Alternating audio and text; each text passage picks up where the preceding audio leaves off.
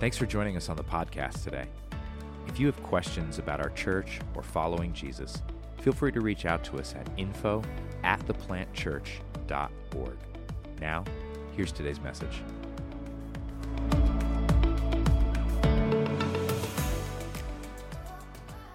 We have a special morning this morning. We are going to have some baptisms. First service, we're going to be practicing both ordinances, baptism and communion. First service will be baptism. Second service will be communion. And those are the two ordinances that we see in Scripture that we hold to. But before we get to the baptisms, I am going to preach.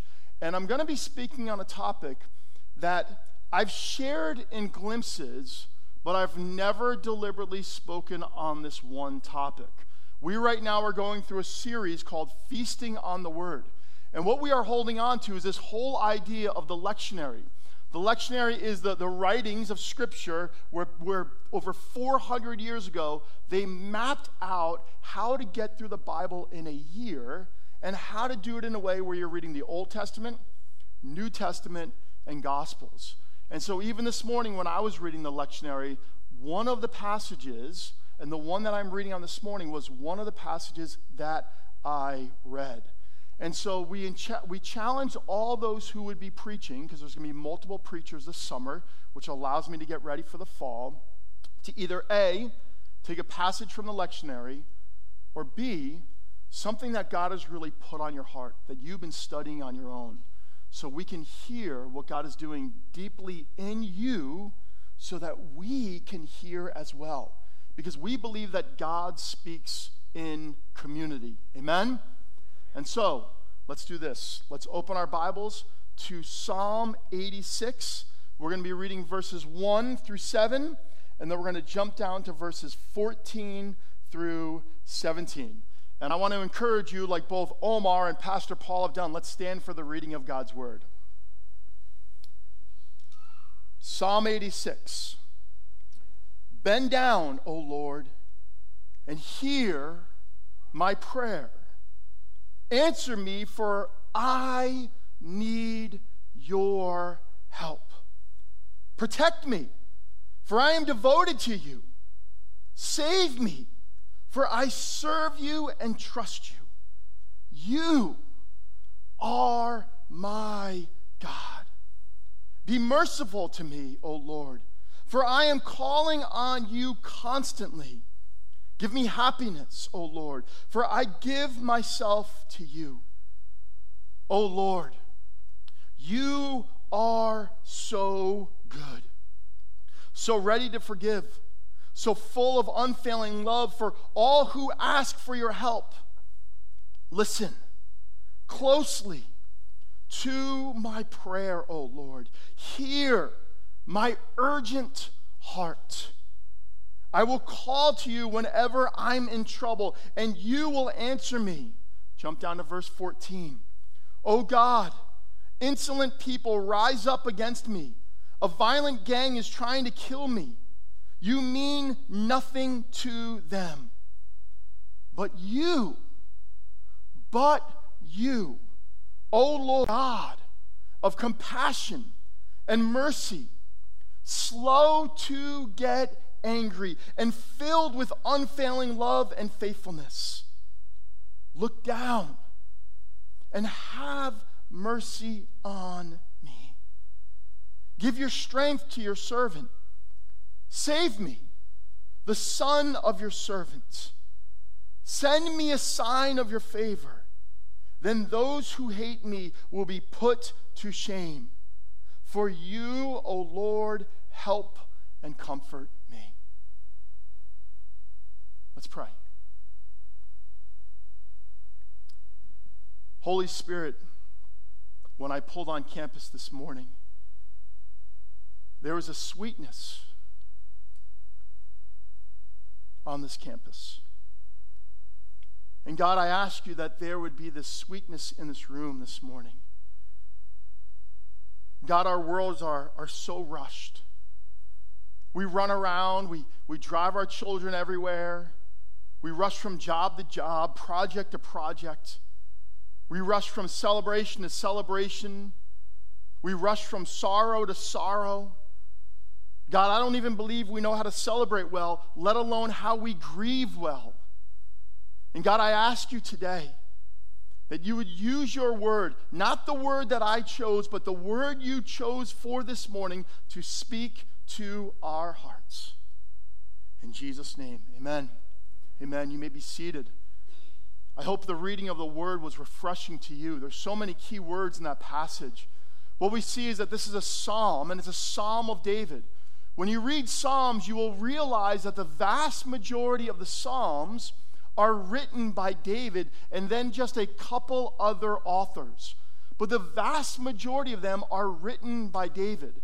And when you read the Psalms, you can often take 1 Samuel and 2 Samuel and align the different Psalms. So let me give you some examples. Psalm 23 is a reflection of learning what God's shepherding heart is.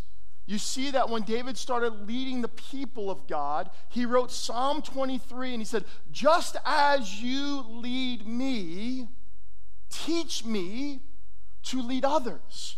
Teach me to lead others, not only in the way that I will lead them in a military way, but teach me to lead them to know your heart.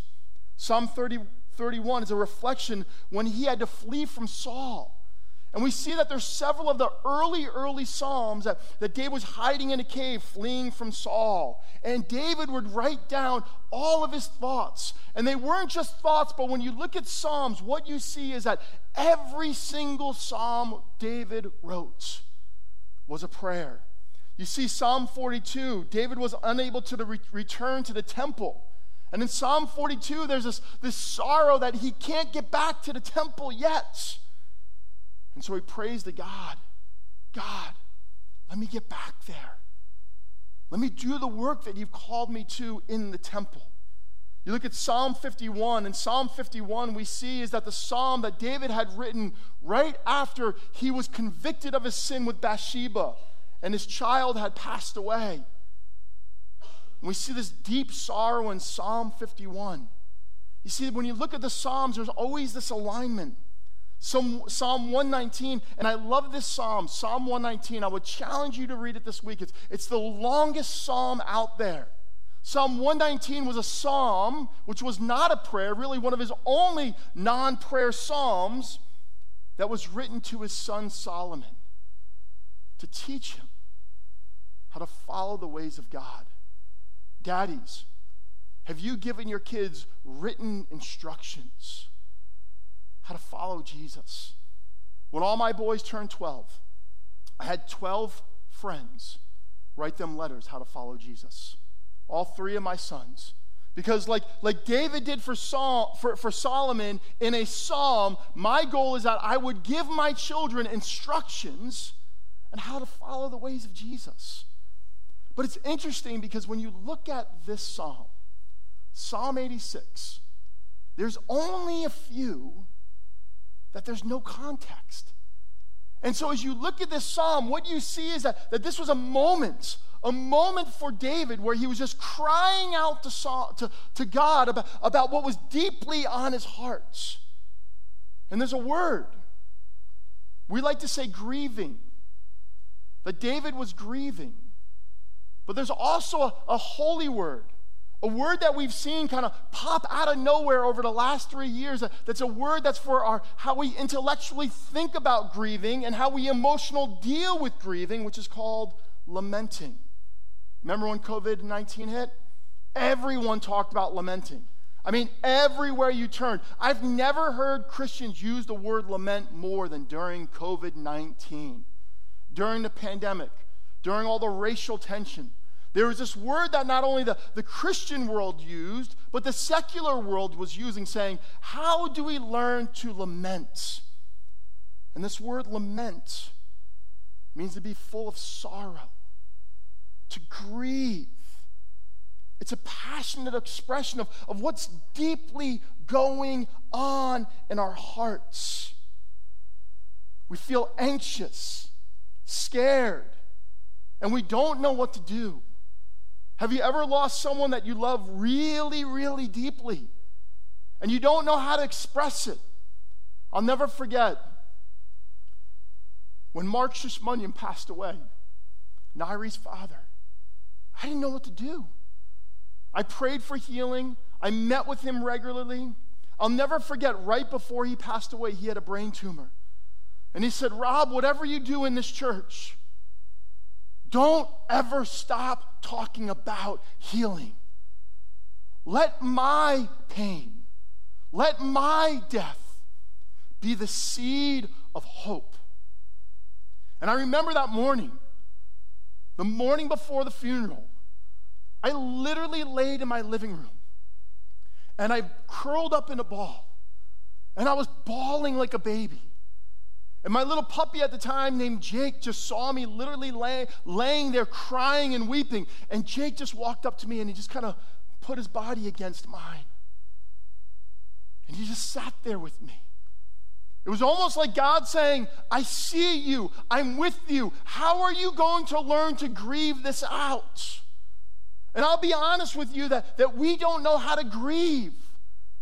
We don't know how to express our anxiety that's coming from different sources. And we as the church are the worst. You look at Scripture, and there is teachings that we read all throughout Scriptures, how the people of God had to grieve. Because if we don't learn to lament, if we don't learn to grieve properly, it's only going to come up and bite us again. You notice that? You ever notice that when you've gone through pain and sorrow and you've never fully processed it, that the next time you either kind of try to push it down, but then it kind of bites you even harder? And what I love about this psalm is that we don't understand the context, but rather it's saying, what's happening? How are you going to handle the things that you are grieving in your life? And I'll get to the point of what David was grieving, but as I thought about this psalm, I thought about what are the three major things that we lament. First, we lament self. We lament self. We have sorrow, anxiety, grief and pain over choices that we have made. We look at our lives. I'm 50 years old now. And I look back and there's so many things that I celebrate, but there are actually moments that I have deep regret. My greatest regret was the greatest day of my life. I was 19 years old. It was the day that I came to Jesus. And literally that day, I never had more joy and more sorrow at the same time. I had such joy because I literally heard the Spirit of God say, I'm giving you a do-over. A do-over. But I grieved because I had 7 Division I colleges wanting me to play football from them. But because of my poor choices, I was unable to sign a scholarship. And I remember that day just being the greatest day and the worst day, because it was the greatest day where God's like, I'm going to redeem this. But it was the worst day because all of the pain that I was carrying, saying, wow, I have to start completely over. And oftentimes what we do in our lamenting is that we don't allow ourselves to get to that place where we say, God, can you start from the bottom and rebuild every single aspect of me? What about circumstances? First, we grieve self. Second, we grieve circumstances. Circumstances that have happened to us or circumstances that we have chosen to participate in. And oftentimes we only grieve the things that have happened to us. Why? So we can blame others. Don't we love to blame others? Can I get a Jersey amen? Don't we love to blame others? Do I get a Jersey amen? Right? We love to blame others. But one of the things that I love about reading the Psalms of David, especially Psalm 51, is that David does such a beautiful job of taking responsibility for his actions. One of the biggest circumstances I've ever had to grieve. Young couple, good Christian friend comes to me and says, hey man, I know how to help your mortgage. And it was a true thing that was going on nationally. This low interest rate. It was like 0% for 7 years with an ARM and all these things, and you refinance at a certain time. And I'm young, little kids, trying to do ministry in Bergen County, which is so hard as a young couple. Next thing you know, about a year and a half later, he calls me and goes, hey, man, I need to apologize. I'm like, about what? He goes, the mortgage. I said, what are you talking about? He goes, you haven't seen? You haven't looked at your bill? My mortgage jumped over $30,000 in a year and a half. It was a scam. It was a national scam that good, wholesome people jumped into.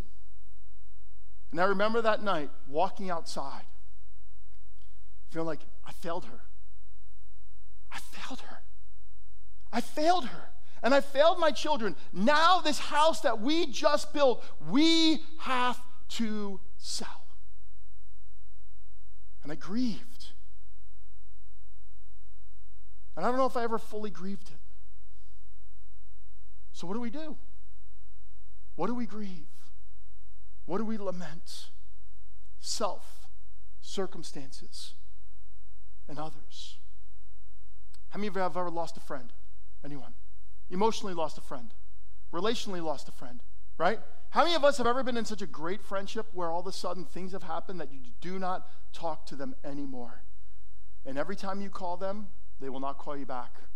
Or maybe there's so much pain because we are only hurt by those we love deeply. Amen? We are only hurt by those we love deeply. There are several people in my life that others have hurt me. People who have come into the church. People who have tried to attach themselves to my wife and myself. People who have tried to really kind of coddle up to who we are as a family. When we planted the church, we had this one couple, and this guy came up to me. He's like, hey, man, tell your kids to call me uncle. I'm like, dude, I don't even really know you. He's like, no, seriously, I'm here for you. I have your back. Okay, I want to go into ministry.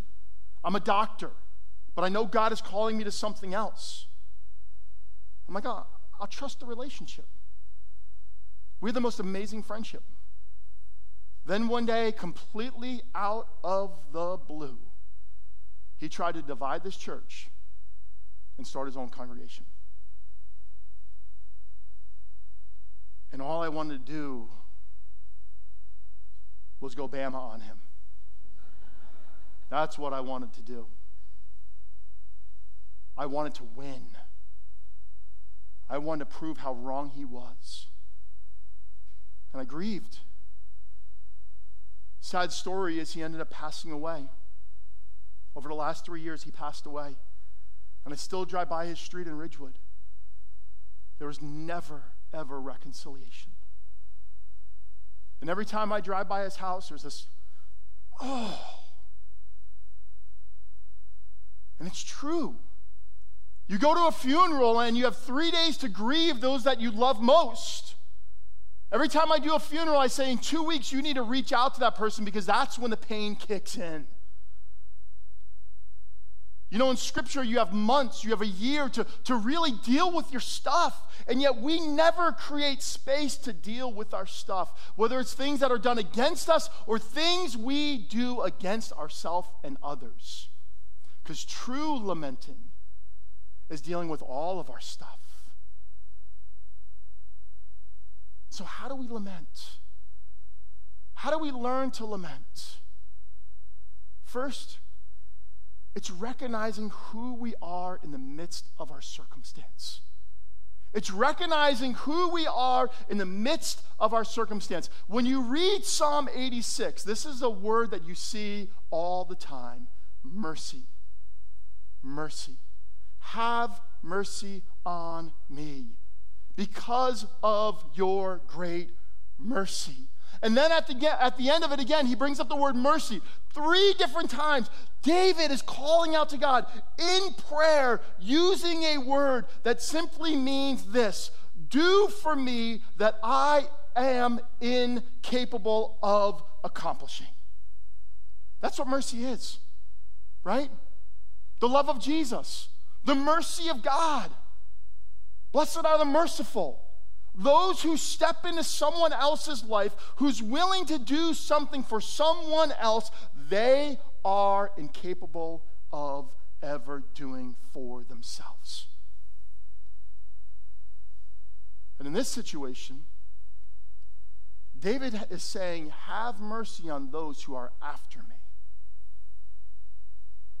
Have mercy in my relationships with others. Because what David is lamenting is he's lamenting the pain of what others are doing to him that's causing him to be in a place of conflict. A conflict that seemed that it could never be made right. And the first thing that we need to do with lamenting is understanding, like, there are things in our lives. Yes, even though we live in Bergen County, New Jersey, there are things in our life we are incapable of accomplishing on our own. What is that for you? Is there something that you've had such great sorrow that you've kind of put it away because all you've done is try to handle it yourself, and God's saying, stop. Grieve what you were unable to accomplish. That's what lamenting is. Grieve what you are unable to accomplish in yourself. Grieve those areas that you have caused such pain to yourself or to others that only God can step in and do the miraculous. Grieve those choices that were done to you or that you have done, even in a financial way, that only God can get you out of that pit. And he says, have mercy. Do what only you can do. I love what David says. He says this, he says, but you, O Lord, are a God of compassion and mercy, slow to get angry and filled with unfailing love and faithfulness. When you read all of Scripture, there are 3 poignant times that this same phrase is used. David uses it twice, and Peter uses it once in his epistle. In your great mercy, have compassion. In all of our lamenting, all of our pain, all of our sorrow begins with recognizing that only God can rescue us from certain situations. Look what Paul said. Paul said that God causes everything to work together for the good of those who love God and are called according to his purpose for them. If you are living for the purposes that God has called you to, God will use all things, not some things, not a few things, not a couple things, but he will use all things to work together for the good of your life, because your life brings glory to God. Think about that. Think about that. Let me tell you about this week. We had $3,000 worth of plumbing issues. Our living room ceiling fell through because our pipes were so backed up. For 20 hours, they were trying to unclog a drain. 20 hours. 2 different companies. They're on the roof with a jet trying to shoot it out, and then it's shooting through the living room, right? That was a fun day. That was a great day. And then they finished the job, and the new guy on the job, the boss's son, drops the little thing in the bathtub that kind of stops the water from going down. So I had to call him back, and he had to come back Thursday. And Sue was crying, and I wanted to cry. And I was trying to do everything to not be the biggest jerk in the world to these plumbers. I was biting my tongue, scratching my leg, anything. And I said, Sue's like, we can't do the party. I'm like, I get it.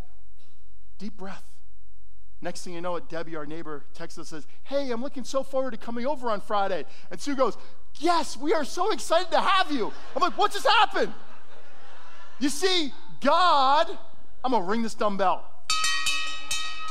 God works together for the good of those who love him and are called according to his purposes.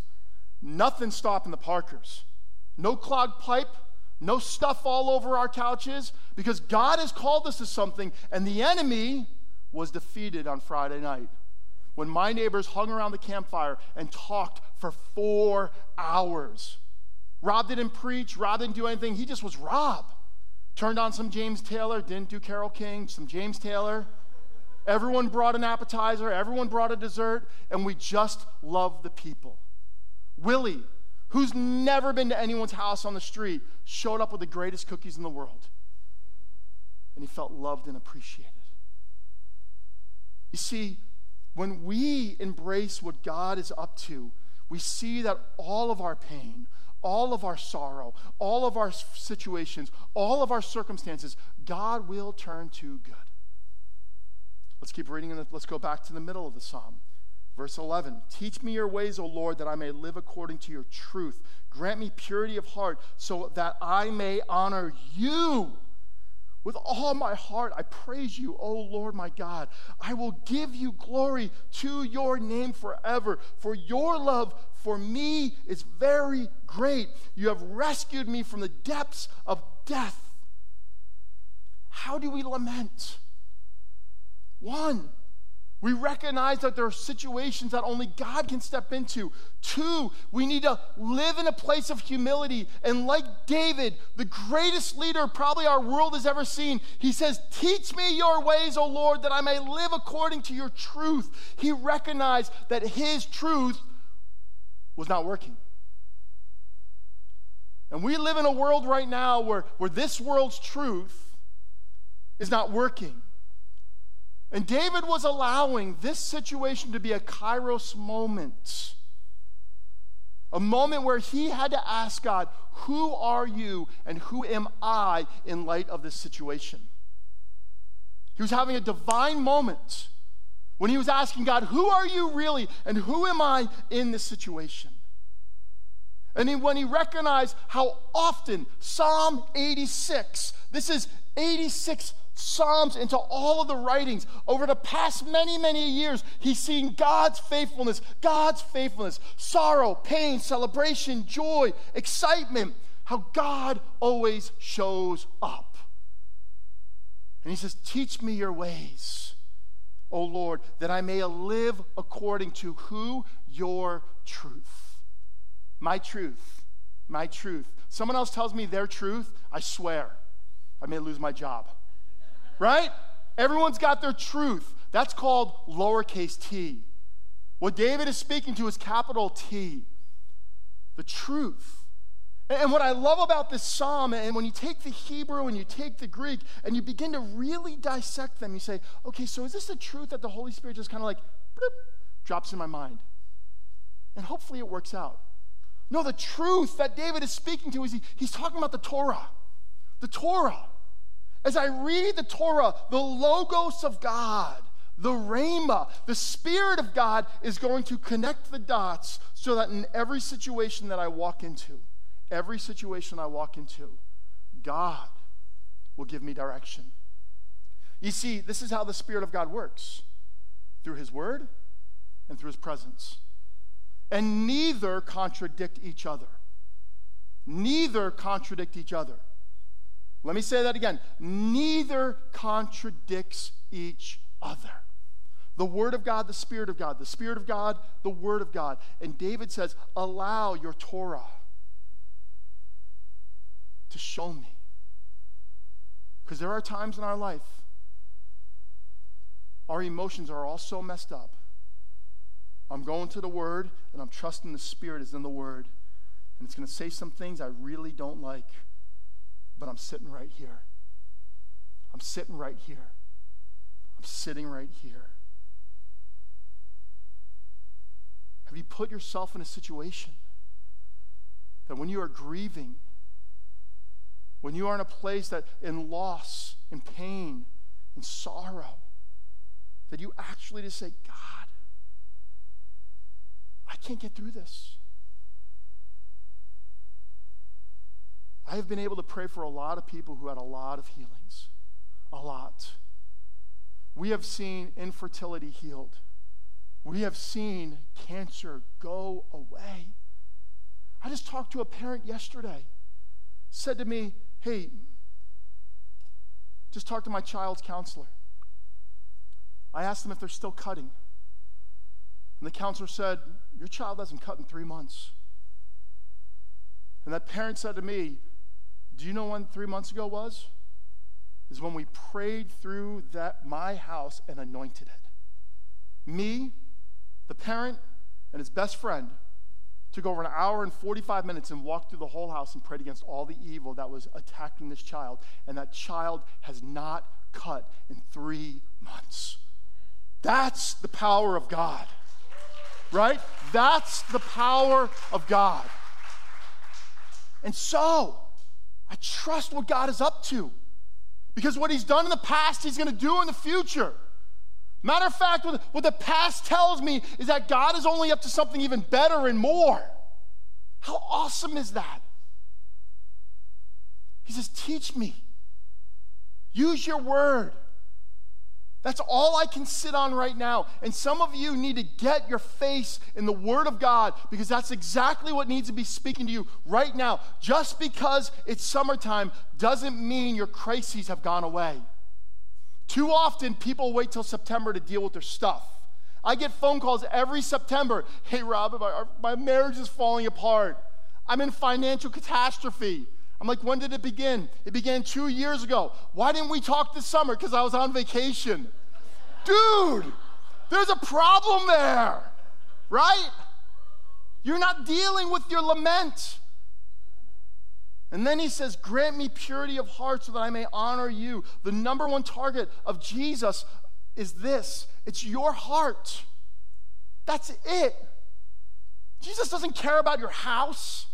He doesn't care about your car. He doesn't care about the cruise you're going to go on this summer. All Jesus cares about is your heart. And here's what David understood, and I got to hurry up because we got to baptize a couple people. He says this, the heart, the human heart, is the most deceitful of all things and desperately wicked. Who really knows how bad it is? Our hearts are messed up. First word we all said. Let's not blame our children. Let's blame ourselves. The first word we all said was no. No. Not, Dad, you're the greatest in the whole world. It was no. He also knew this, that his son wrote, guard your heart above all else, for it determines the course of your life. How does the Bible define the heart? Our emotional bank. Don't let your hearts be troubled. Our intellect. Why do you question this in your heart? Your will. But Daniel was determined not to defile himself by eating the food and wine given to them by the king. And I love what David says in Psalm 119. He says this to his son. How can a young person stay pure? By obeying the word, your word. I have tried hard to find you. Don't let me wander from your commands. I have hidden your word in my heart that I might not sin against you.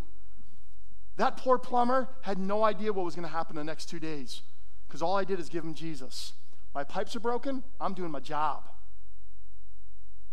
And we had the most amazing conversations, because in that situation, all I wanted to do was yell and scream and run away. And Jesus says, there is a young man right in front of you. How are you going to love that dude? And Aldo became my buddy. Aldo became my buddy. Too often in conflict, I just want to read what I wrote. Too often in conflict, grief or pain, I don't ask God to work in me. I don't ask God to work in me my grief and pain. Rather, my heart, my emotions, my intellect and will goes to a place of retaliation and rationalization. I admit it. Too often, my heart, my will, my intellect, my emotions want to retaliate rather than reconcile what's happening for what God is doing in my life. Every pain we walk through, Jesus is saying, I'm going to use this. I'm going to use this, Rob. And it's going to be good. And I've been working on lamenting, because we all have a lot to lament. We all will go through pain and sorrow. One of us will go before the other unless we go together. And if I don't learn to lament and grieve properly, I will fall apart. Or she will fall apart. What about our children? All the things they're going to go through. The way I lament is the way my children lament. I want to challenge you. Humble yourself in your pain. Humble yourself in your loss. I want to challenge you. Let God teach you how to rescue you, how to guide you. Let God say, every hard thing you will ever go through in this life, I will use for good. And that's what I love about baptism. I love that my greatest day was my worst day. Because when we come to the waters of baptism, we are saying, God, we have grieved our old self that kept us from you. And I am going into the waters of baptism to say, my grieving is done. Amen? My grieving is done. In other words, I'm not afraid to tell the world who Jesus is. Because when you are publicly baptized, you are saying all shame, all guilt, all pride, all ego are pushed away, and I'm going to stand up in front of my church and I'm going to say, you know what? I am done grieving the old me. And today I am celebrating what God is up to next. Amen? How awesome is that? And today, and I'm going to keep this up here all summer long. I don't care if no one gets baptized next week. There are people in this room right now, online, you online, need to come from wherever you are and get here so I can dunk you, right? Because you need to grieve your past and saying, today I am made new in Jesus Christ. Amen? Let's pray. Let's close this sermon up and let's celebrate. Jesus, I thank you for this passage. And I thank you over the last several years how you have taught me how to grieve. God, I've been bad at it. I've set a poor example. Just because tears come out of my eyes, it doesn't mean that I fully allowed you to take me to that deeper place where healing is really done. But God, as I've already shared with you in the past, you are going to teach me to lament like I never thought I could lament, so that your best will be done in my life. And this morning, there's someone here, Holy Spirit, who needs to learn to grieve, to lament. Today, let today be day one. And all God's people said, amen, amen.